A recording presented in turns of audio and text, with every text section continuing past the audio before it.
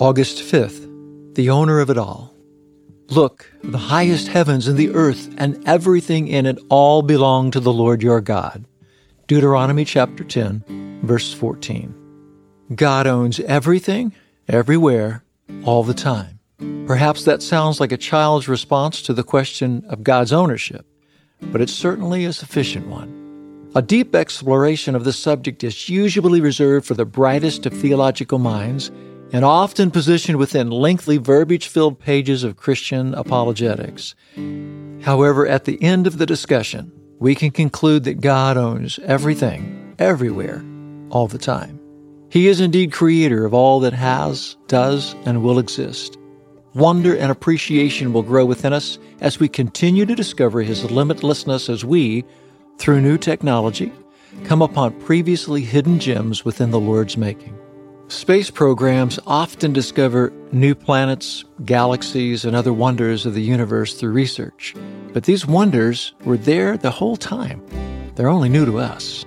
In the next decade, how many additional stars and planets already in existence will be discovered by humanity for the first time as technology advances? All the while, God made it all, maintains it all, and is to be glorified by it all. Lord, your kingdom is an everlasting kingdom, all-encompassing kingdom. Your power is unlimited, unrestricted, and all created things stand weak in comparison. Your glory is omnipresent and forever, and I will worship you in all your glory. Amen. For yours is the kingdom and the power and the glory forever.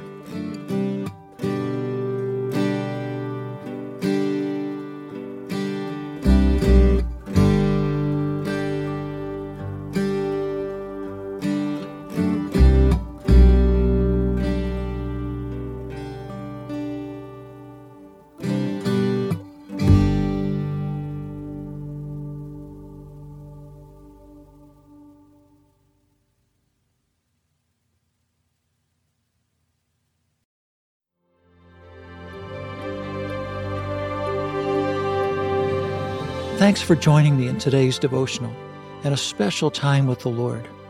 For more content, be sure to check out our blog at awakenthedawn.com. Follow us on our Instagram at Awaken the Dawn Daily and Facebook at Awaken the Dawn.